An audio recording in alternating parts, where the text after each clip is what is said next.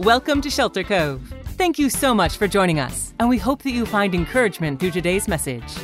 For more information, check us out online at sheltercovelive.com or send us a text at 209-340-3115.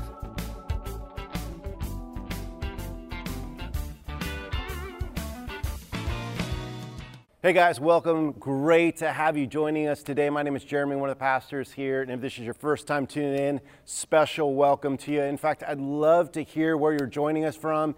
Maybe right here in Modesto, somewhere in California, maybe another state, all over the world.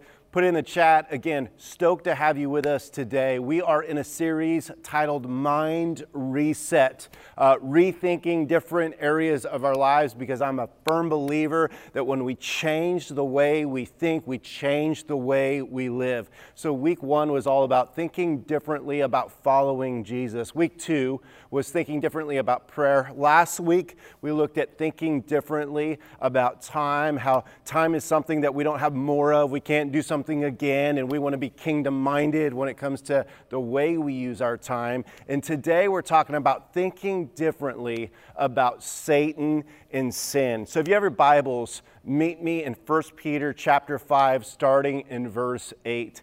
1 Peter 5:8 is where we're going to be. We're a Bible-teaching, Bible-believing church, and Peter has some truths for all of us today, which I believe are going to really encourage our hearts, but really challenge us in our quest to be authentic followers of Jesus. 1 Peter chapter 5, starting verse 8, this is what Peter writes. He says, "Be sober-minded and watchful. Your adversary, the devil, prowls around like a roaring lion, seeking someone to devour. Resist him firm in your faith, knowing that the same kind of sufferings are being experienced by your brotherhood throughout the world." Let me pray for you. Heavenly Father, God, we love you. We trust you. We thank you for meeting us where we're at. And God, we pray that you would inspire us to not only know your love today, but walk in a way that reveals our love for you. So God, change our hearts. God, would you change our minds? Would you give us a mind reset that's only possible with you? It's in Jesus' name we pray. Amen. Well, hey, we're jumping right in today. We've got a ton of content. We're looking at 5 areas where we need to rethink our thinking and change our thinking when it comes to our mindset toward sin and Satan. So the first thing that we need to be when it comes to our mind is we need to be alert. We need to be alert. In fact, this is what he says in this first part of verse 8. He says, "Be sober-minded and watchful." Now, this is the 3rd time in this letter that Peter said, be sober-minded. The first time was in chapter 1. Verse 13, he says, "Therefore, preparing your minds for action and being sober-minded, set your hope fully on the grace that will be brought to you at the revelation of Jesus Christ." Then we see in chapter 4, verse 7, Peter says, "At the end of all things are at hand. Therefore, be self-controlled and sober-minded for the sake of your prayers." Now here, when it comes to battling sin, battling Satan, the first thing that he says is, be sober-minded.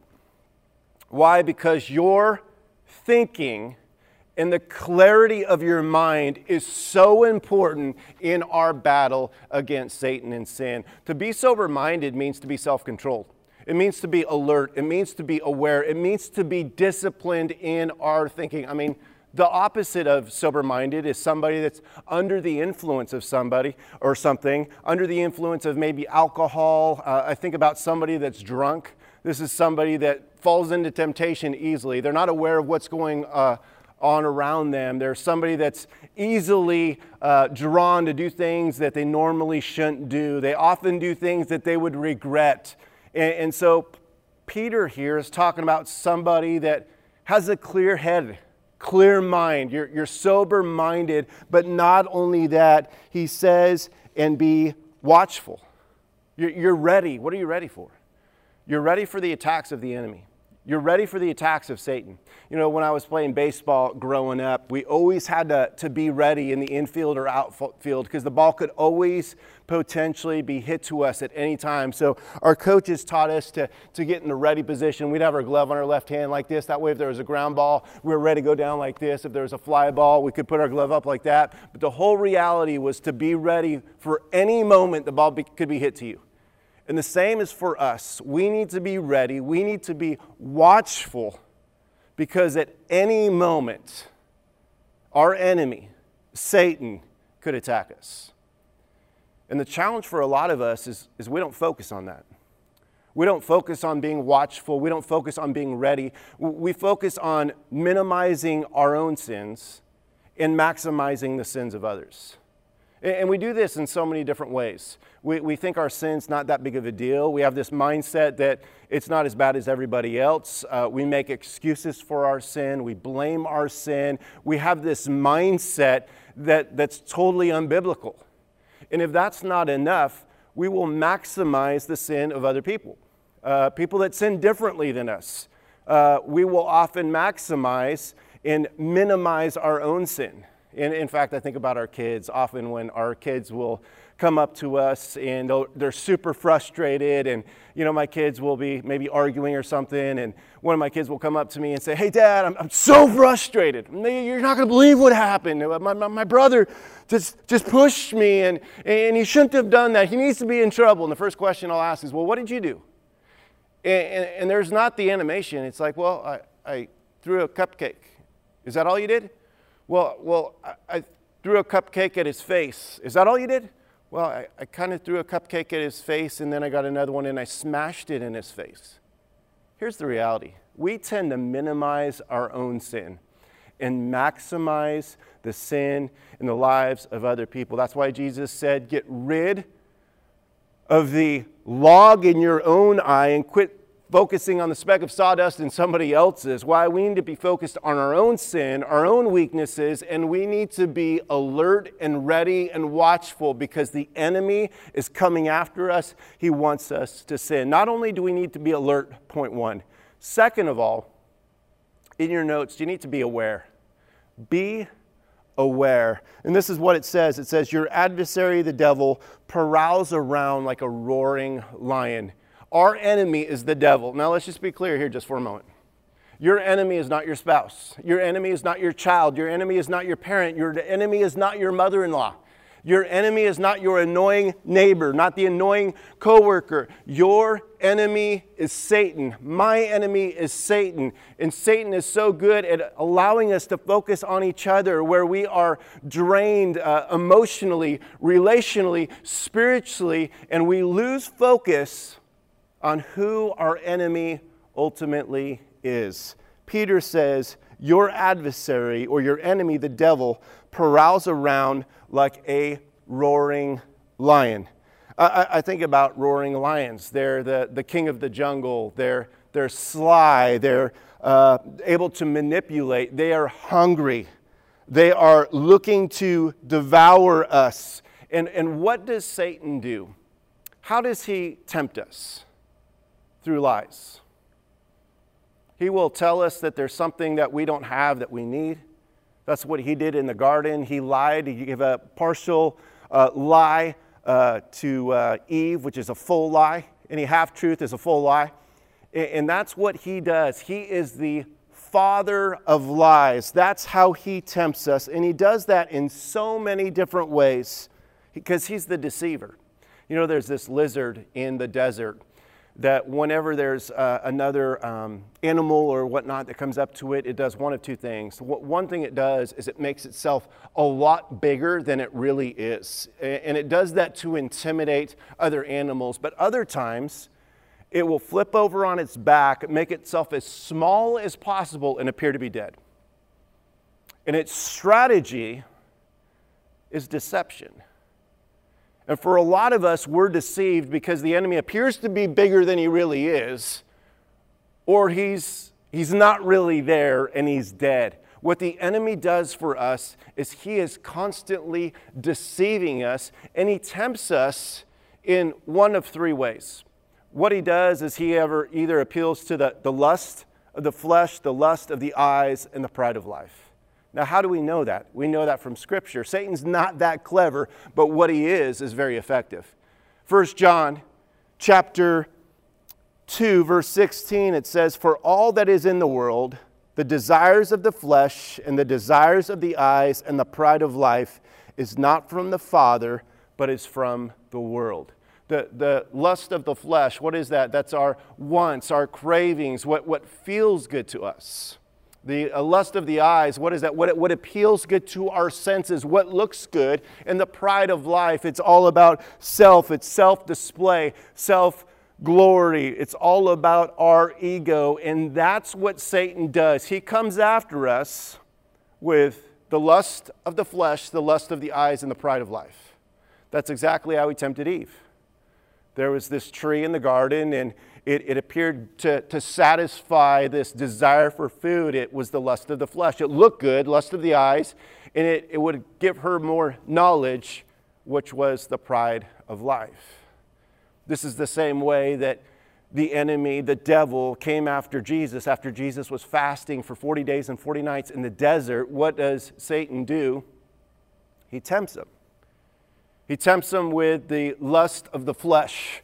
Hey, turn these rocks into bread and you're going to be satisfied. He tempts him with the lust of the eyes, shows him the kingdom and says, hey, throw yourself down and the angels will catch you, and talks about the pride of life. These same three ways that Satan tempted Eve, tempted Jesus, is the same ways that he tempts us today. It doesn't matter if you're 3 years old, 60 years old, 80 years old. He keeps going after us in these three ways. Why? It's effective. It works. If I could illustrate it in a simple way, it's kind of like it's his bait. Satan's always going fishing. And he's going fishing after us.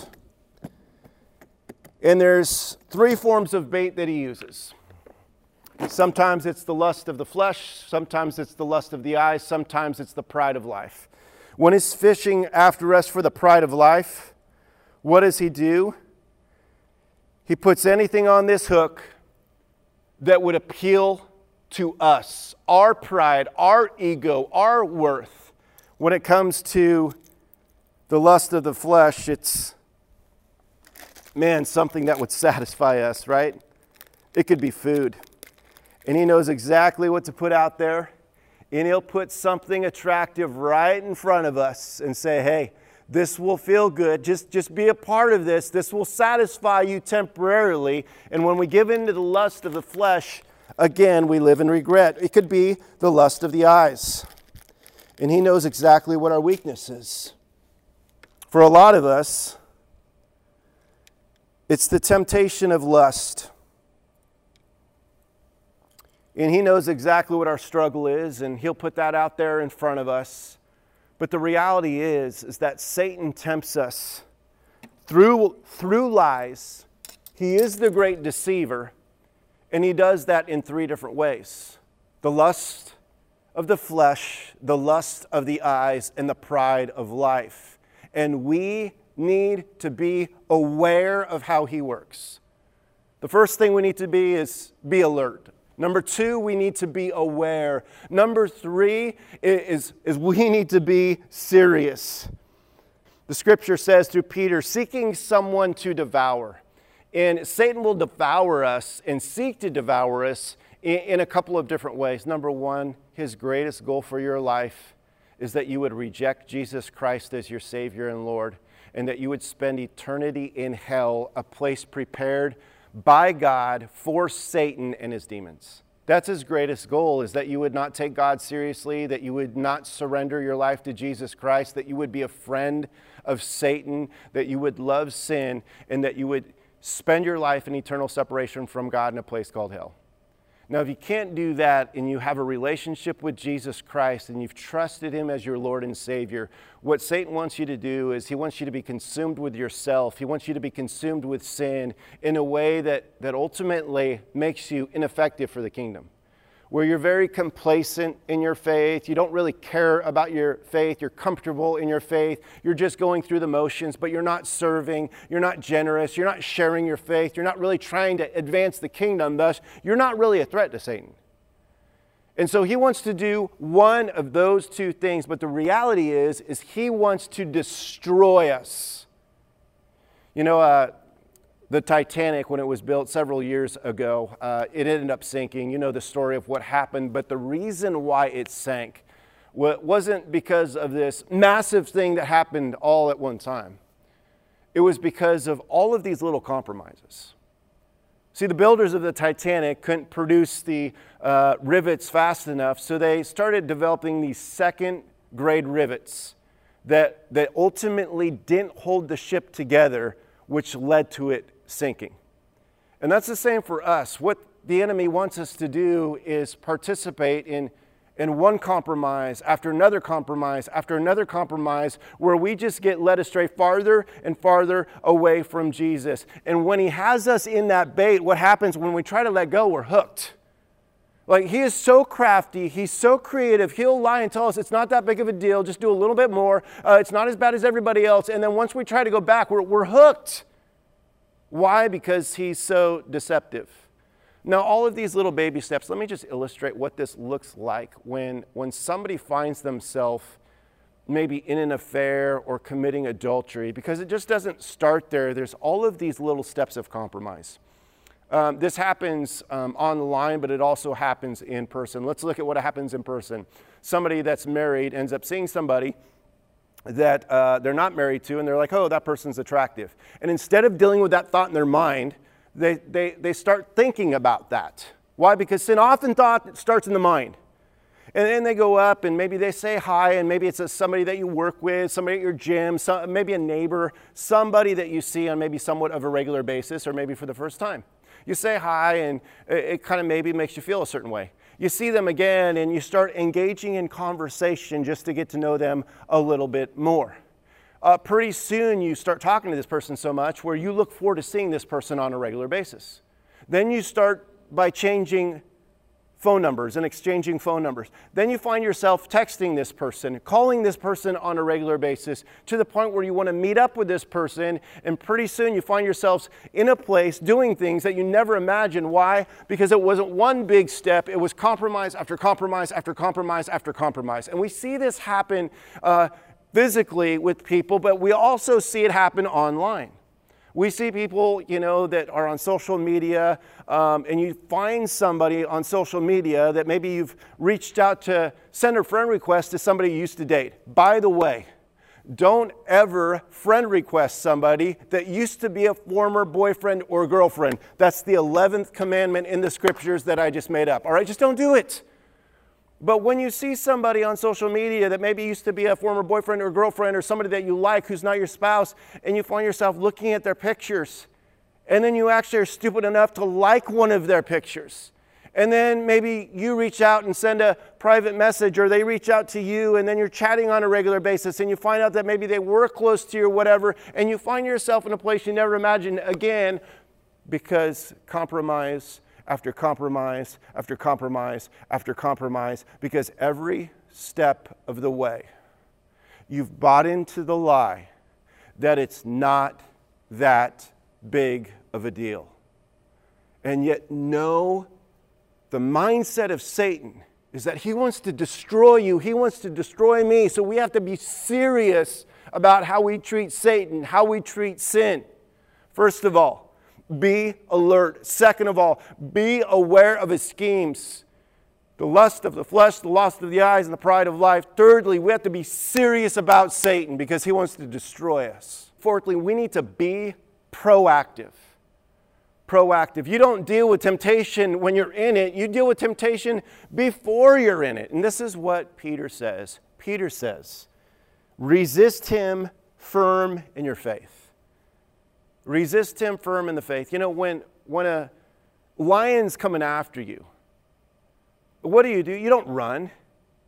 You stay there, firm in your faith. Why? Because greater is he who is in you than he who's in the world. What do? We put on the full armor of God that Paul talks about in Ephesians chapter 6. We are people that resist him, firm in our faith. That's what we do. Now, what's a huge part of this? A huge part of resisting the enemy is not only relying on the power of the Holy Spirit, not only understanding who our enemy is, but it's being humble. It's being honest about our weakness. In fact, a couple verses earlier, check out what Peter says. Peter says in verse 6, he says, "Humble yourselves, therefore, under the mighty hand of God, so that at the proper time he may exalt you, casting all your anxieties on him because he cares for you." And then he goes into the passage we're looking at. He says, humble yourself before the Lord. Don't fall into the trap of pride. You know, I've heard people say that Christianity is just a crutch for the weak. Well, if Christianity is a crutch for the weak, give me not one crutch but two. No, give me a wheelchair. No, give me a hospital bed that I can lay down in because I'm that weak and I'm in that desperate need of Jesus Christ. What would it look like for you in your life right now to be so proactive that you're honest about yourself and you're honest about your weakness? Where are you prone to sin? You know, one of my favorite foods that I like snacking on at night is chicken in a biscuit. Write your favorite in the chat. Write your favorite food that you really like. Chicken and biscuit at night when I'm watching Sports Center, I'm watching maybe a show. This is my go-to. The other night I was out of these and Kelly said, "Hey Jeremy, you want me to get you some more chicken and a biscuit?" And I thought about it and my initial thought was, no, I don't. Because if you bring them home, I will eat them. Why? Because for me, it's the lust of the flesh, the lust of the eyes, and the pride of life. I will look at these and say, oh, that'll satisfy my stomach because I'll be hungry late at night. Not only that, man, those look good. But thirdly, I'll buy in the trap and the lie that just says, man, I deserve those. I don't just deserve one handful. I deserve the entire box. And after eating them, I'm disgusted with myself. And I found myself doing something I didn't want to do. Why? Because I wasn't proactive. Chicken in a biscuit. So here's my question for you. What's your chicken in a biscuit? What's your thing in life where you just need to tell somebody, I can't have that in my house? Because I want to be proactive about temptation. I want to make sure I'm setting up walls and boundaries and being honest about my weakness. Now, that could be so many different things. For some of us, it could be food. And we don't talk about this probably enough, but for so many of us, instead of turning to Jesus, we turn to food. And we find ourselves eating for comfort instead of getting our comfort from Jesus Christ. So what would it look like for you to say, you know what, I'm going to go through my pantry and I'm going to change what's in there because I don't want to rely and fall into the lust of the flesh. Or for others of us, maybe our weakness is shopping.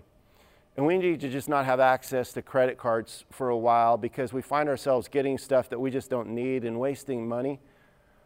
For others of us, I mean, it could be so many things. It could be pornography.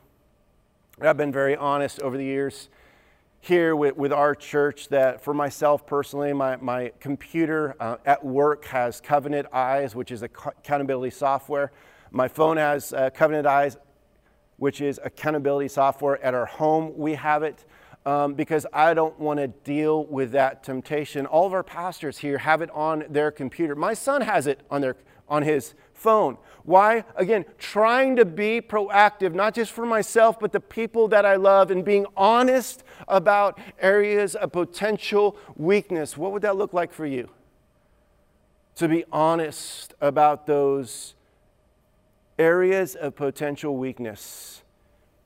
And building some walls that will protect you from not even being tempted in those areas. You know, Jesus said, if your right hand causes you to sin, cut it off. If your eye causes you to sin, gouge it out. What is he saying? He's saying, take seriously sin and do whatever it takes. You know what insanity is? A definition of insanity is doing the same thing over and over and expecting different results. what would it look like for you to be proactive? Have this mind reset and say, I'm going to do things different because I want to live different.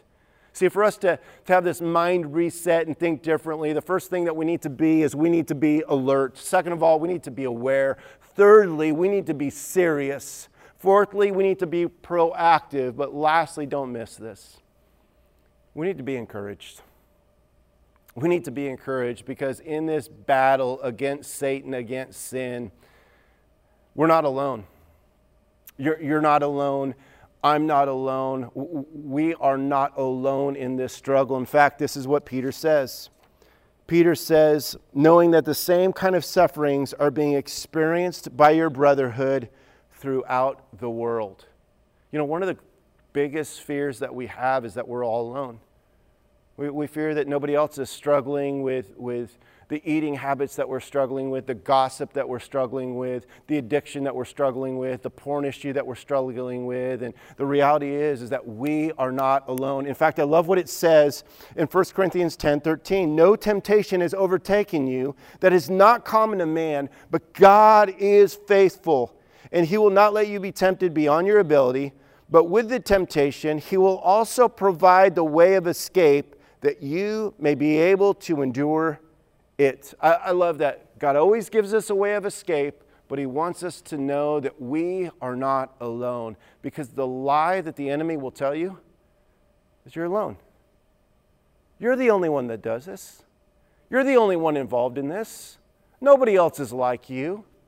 You sicko. You weirdo. You addicted pervert. Well, whatever it is, he will tell us every kind of lie to make us think that we're alone.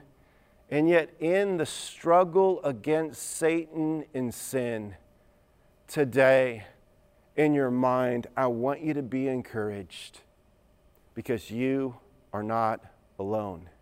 Friends, every saint has a past, every sinner has a future.